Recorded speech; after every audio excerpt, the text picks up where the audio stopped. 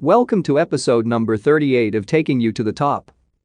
Today's guest is the founder and principal of Barnett Strategies.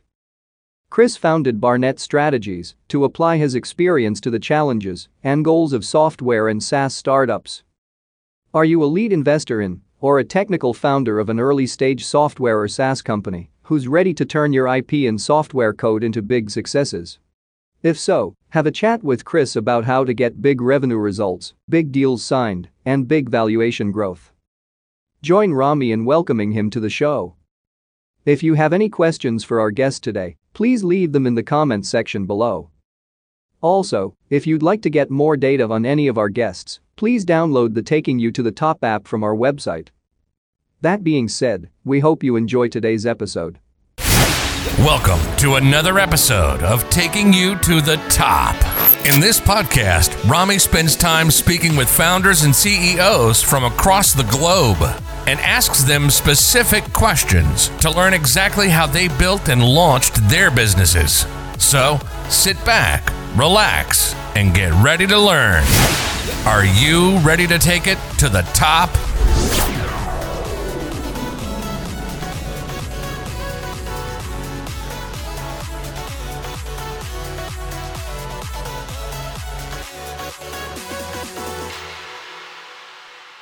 All right, Chris, thank you so much for joining me today. It's episode number 38 of Taking You to the Top.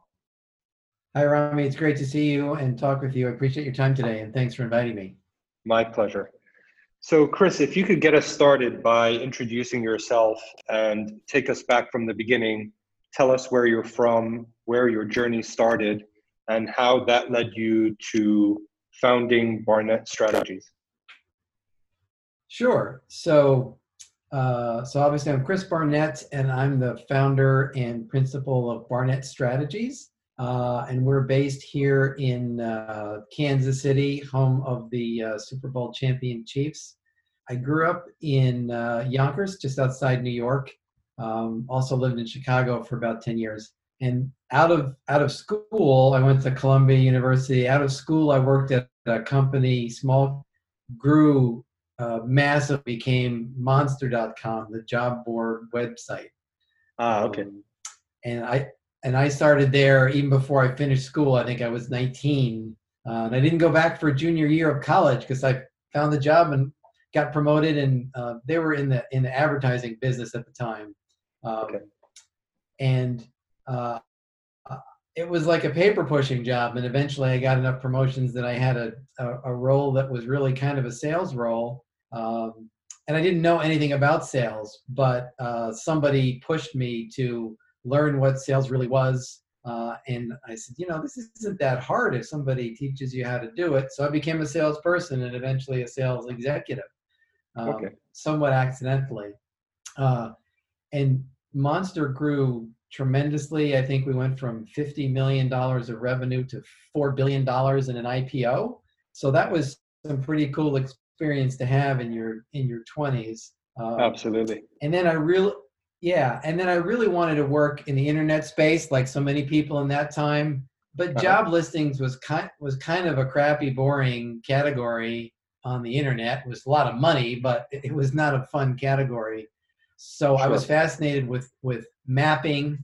So I went to work. I was in Chicago, and I went to work at Rand McNally, and they had all these paper maps, and I led the effort to do a lot of the internet-based mapping, and especially I worked on mapping for cell phones, for smartphones, even before they were smart. And so I got into GPS, and I was leading like digital, online, and especially cell phone marketing and sales. And so we had some really early successes, like the first maps that were on phones. And that's been a trend in my career as I've worked on sort of the emerging things that now we look back and we say, of course we have maps on phones. But at the time it was like, holy crap, a map on my phone.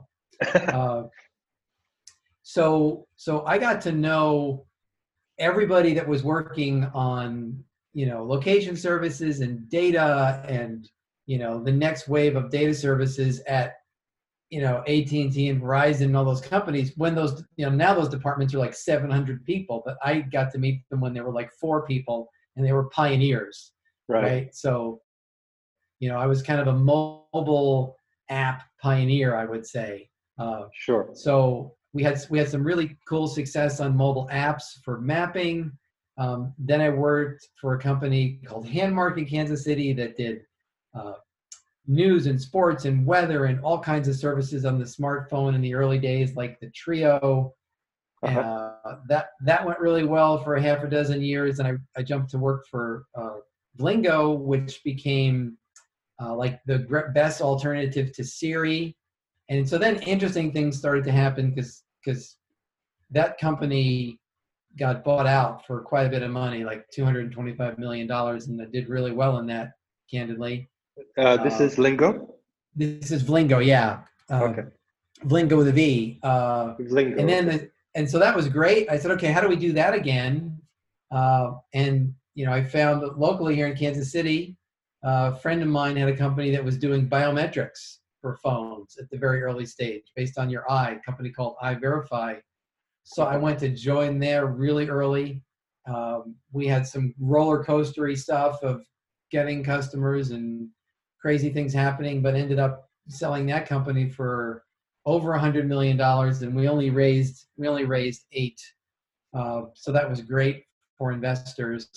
Exactly. Yeah. And then after that acquisition, I really wanted to take some time off because I was tired, and I'd been traveling all over the world and was in China 10 times and traveling every week. So we wrapped up the post-acquisition stuff, and I went to LinkedIn and I said, hey, I'm taking some time off. And I started getting pings on LinkedIn like, hey, will you come out to San Francisco and consult with us? Because we'd like to talk to you. And I don't want to be a consultant. I'm working on my golf game. I'm going to be late for Pilates. I don't want to be a consultant. And they said, well, we'll pay you. It'll be a consultancy. So somebody, a friend of mine, gave me the idea. I'm like, consultancy. So I did that, and they paid me a couple grand to spend a day in San Francisco. And so then, as a joke on LinkedIn, I did a post saying I'm on sabbatical and I'm consulting. And like every week, somebody would introduce me to someone, or someone would come through LinkedIn or otherwise through my network and say, "Oh, you're consulting, great. What are your rates and what can we do?" I'm like, I was joking,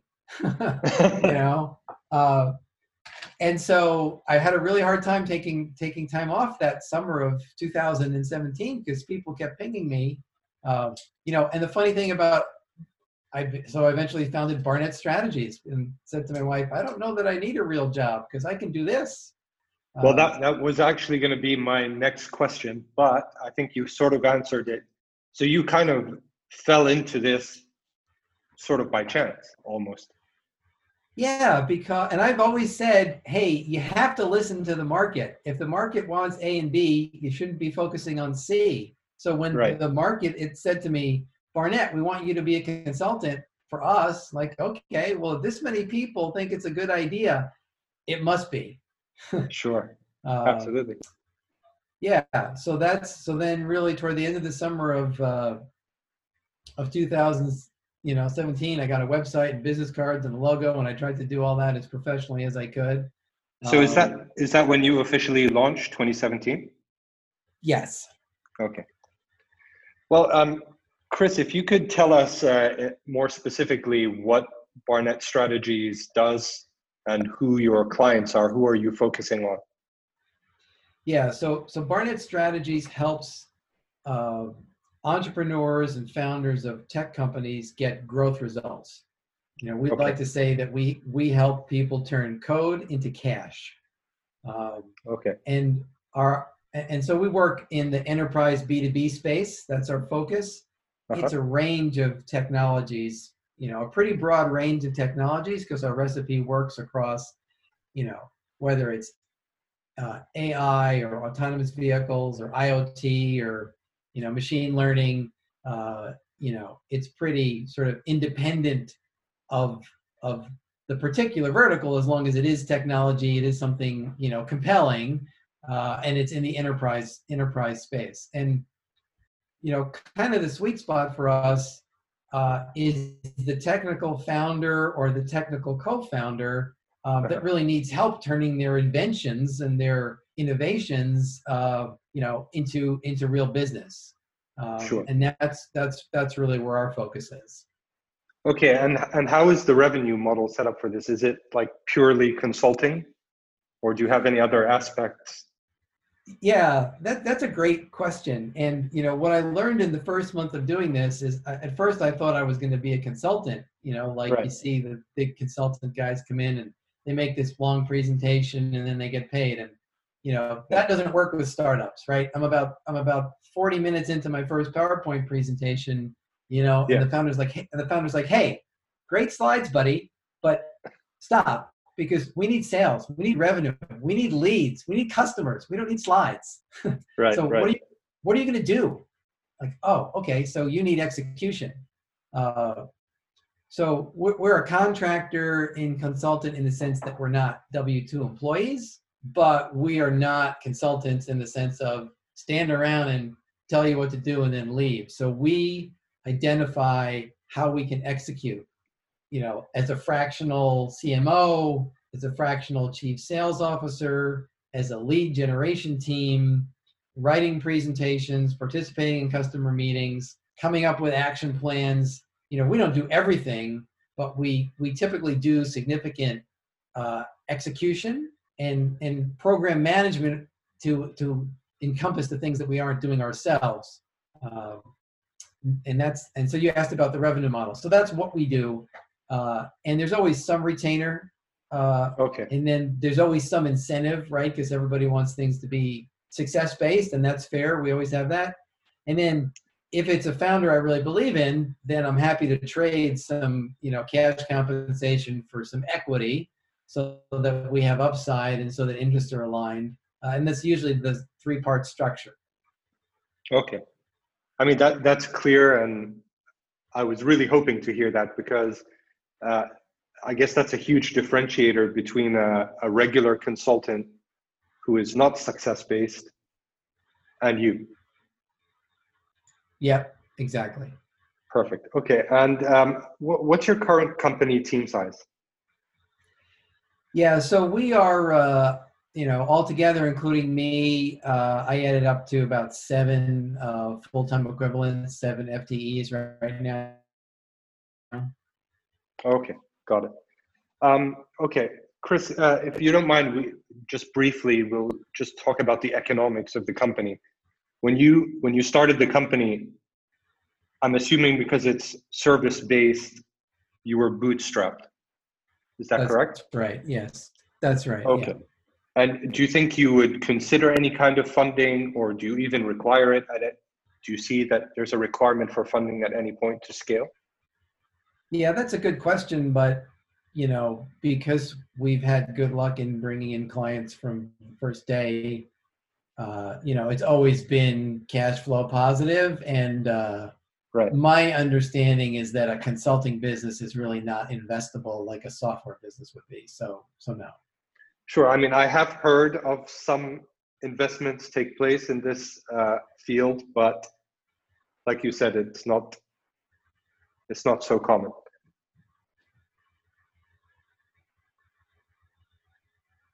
Yeah, that's right. That's my impression, and we certainly don't require it. Perfect. Okay.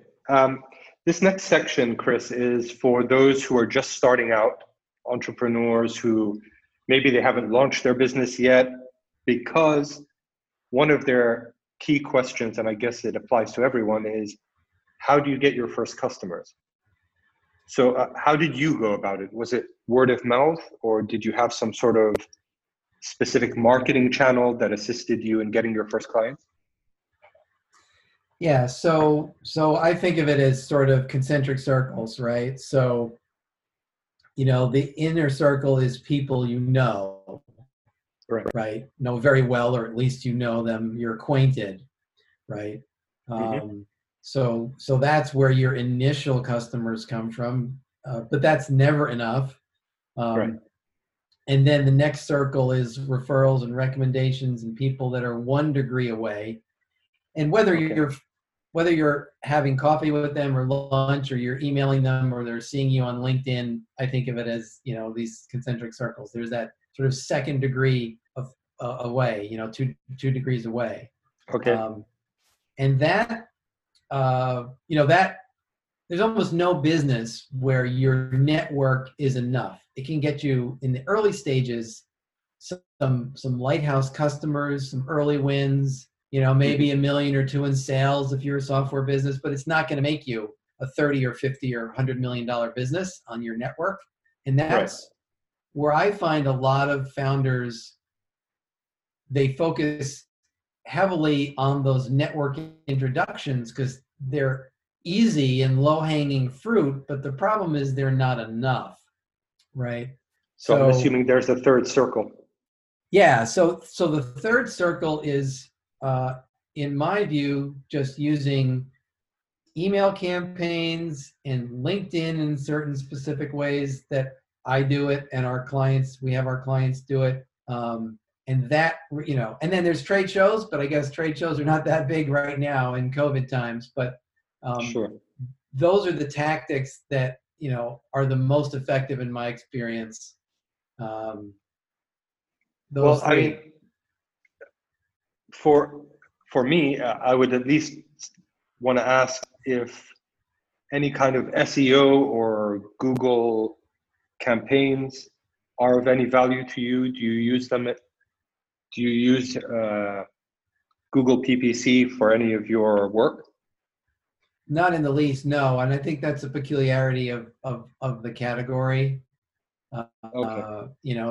If I were trying to sell, a consumer product, right, I would certainly find that really, really important. Like if I had the world's greatest pasta sauce, right, I would need people searching for pasta sauce to find me. But nobody's searching for what we do, not in sufficient number to make it viable to target them that way. Okay, so you currently, when business comes in, do you get it more through the other circles that you mentioned? Does your website play any sort of key factor in getting new clients? It does. So the dynamic is that we've worked, so those circles that we're talking about, Rami, are not static, right? So we've grown that LinkedIn network from about 3,000 connections on LinkedIn to 10,000. Okay. And not just random people, but valuable folks in the right categories that I do want to get to know and collaborate with. Folks that are in the right sectors, in the right titles. And so with that size of a network, 3 times larger, when we post content on LinkedIn 2 or 3 times a week, we get a reaction to that. We get visibility. So over time, folks are seeing us 5 or 10 or 15 times. So when somebody needs something, that is the route they'll come through. Usually in a not just a one-off way, but it's connected. It's like, hey, we're connected on LinkedIn, and I talked to this founder that knows you, and I ping this person that knows you, and then also as part of that, they come to the website, and I've had somebody say, yeah, you have a much better website than the average consultant. You must, because I feel like we're talking about marketing expertise. If our website sucks, where's the credibility? Sure. I mean, the reason I asked this question, I was doing a little bit of research before this call, and I saw, for example, like terms like strategies for market penetration, which gets like 1,600 searches per month, for example. Mm-hmm. Would you consider that to be too low for you? Yeah, I would. I think it's now maybe I need to look at it in a broader way, but my experience has been that there needs to be that element of trust, because either people know me directly or they know somebody that knows me. Because if you go and Google enterprise lead generation, you're going to get 75 million hits from 14 million different companies that claim to do that. No founder is going to look at that Google search and go, oh yeah, I need Barnett, right? Yeah. So it's the valid because what am I going to say? Our stuff is effective. Our stuff is cost effective. The words are just empty and there's too much noise. Whereas when they talk to three people that they know who used us and were successful, then they don't need a Google search for that. Sure, but I mean, even your name, by the way, is getting 1,300 searches a month. That's pretty good. All right. Well, Chris, if you don't mind, we'll wrap up with the famous 5. Sure. Okay. Number 1, what's your favorite business book? Yeah, my favorite business book is called Extreme Productivity, and it's by a guy named Robert Posen. And he's interesting to me because, at least at the time he wrote this book, he had 2 full-time jobs. He was a full-time professor at Harvard, and he also was a full-time CEO and lead executive of an investment company. So he talks about, obviously, how he got a lot of stuff done per unit of time. Sure. Okay. Number 2, is there a CEO you're following or studying? Yeah, and that's a good one. It's not any of the celebrity, Fortune 50 CEOs. Sure. I'm a huge fan of Dave Grannon out in Redwood City, California, who's the CEO of Light. And I've worked with him for a long, almost 10 years at 2 different companies. And he probably doesn't know this because he's modest and I wouldn't probably tell him this and embarrass him, but a lot of what I do every week is based on what I've learned from him in terms of leadership and how to be productive and how to motivate a team. Perfect. Okay. Number 3, what would you say is your favorite online tool for growing your business? Yeah, I mean, it has to be HubSpot. We've been working with HubSpot in various ways for 7 years. Most of our clients have used it. We used it. The integration to every other tool that you might use, from LinkedIn to Zoom to 7 other things, is Sure. what makes that so valuable. And the what they charge for it compared to what you get out of it's a really good value. Absolutely. Okay. Number 4, if you could give your 20-year-old self a piece of advice, what would it be? Rami, I think you broke up a little there. Could you mind repeating that one? No problem. So if you could give your 20-year-old self a piece of advice, what would it be? Yeah, I would go back and say that the positive things that happen in life, business or life, and the negative things that happen in business and life, how it appears at the time these events happen is totally different than how it turns out. Like you think it's great, you get a certain promotion or something happens that you think is good, and then you find out later that actually turned out to be a terrible thing. And the setback that you experienced or the awful thing that happened, that evolves into some life lesson. So I think in life we keep score up to the second on the goods and the bads, and over time it really evolves to something very different than it appears at the instant. I agree with that for sure. Does that make sense? It does, yes. Okay, and the final question is, how many hours of sleep do you get every night? Yeah, I get a good 6 or 7, and I know it's kind of trendy to sort of be as intense as possible and sleep as little as possible, but I just don't think that's healthy. Right. If I can't get all my work done in 18 hours and have 6 left over to sleep, then I'm not working very effectively. No, that makes sense for sure. Well, Chris, thank you so much for joining me today. It's been an absolute pleasure. And I hope to maybe have a follow-up call a year from now to see what new things are happening at Barnett Strategies. Yeah, no, it's been a pleasure to participate in this, Rami. I really appreciate your time and the invite. And let us know when this gets posted so we can go check it out. Sure, no problem. Thank you so much, Chris. Thanks. Have a great long weekend. You too. Bye-bye. All right, bye-bye. Thanks for watching today's episode. Be sure to subscribe to our podcast on any of the available podcast platforms so you don't miss any upcoming episodes. If you have an extra minute, leaving a review would help us grow.